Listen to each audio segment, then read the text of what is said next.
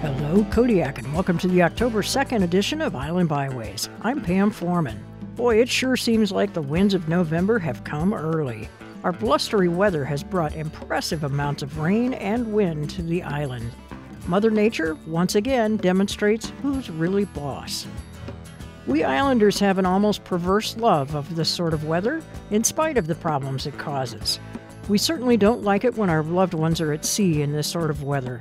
In spite of that, many islanders love standing on the shore, feeling the power of the wind, hearing the roar of the surf while breathing in that salt air. Or walking in a spruce forest, listening to the howl of the wind through the trees. It really is exhilarating and a little crazy, but it's all part of why we love living here. The autumn colors were really getting spectacular before the storms this week. Hopefully some of that color is still hanging on for some leaf peeping over the next couple of weeks. One of my favorite things about this time of year is an event called Run the Rock, a race put on by KMXT. Full disclosure, I'm the race director. But one of the reasons I love this event is the setting. Race headquarters are at Bear Valley Golf Course, and the route along Anton Larson Bay Road has to be one of the most scenic race routes around.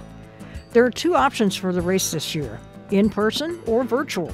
All races, the marathon, half marathon, 10K, and 5K of both varieties happen next weekend.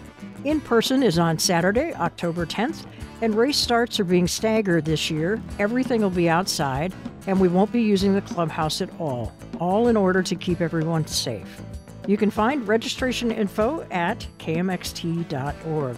Look for the blue Run the Rock logo on the right side of the page. Hope to see you there. And that's it for Island Byways this week.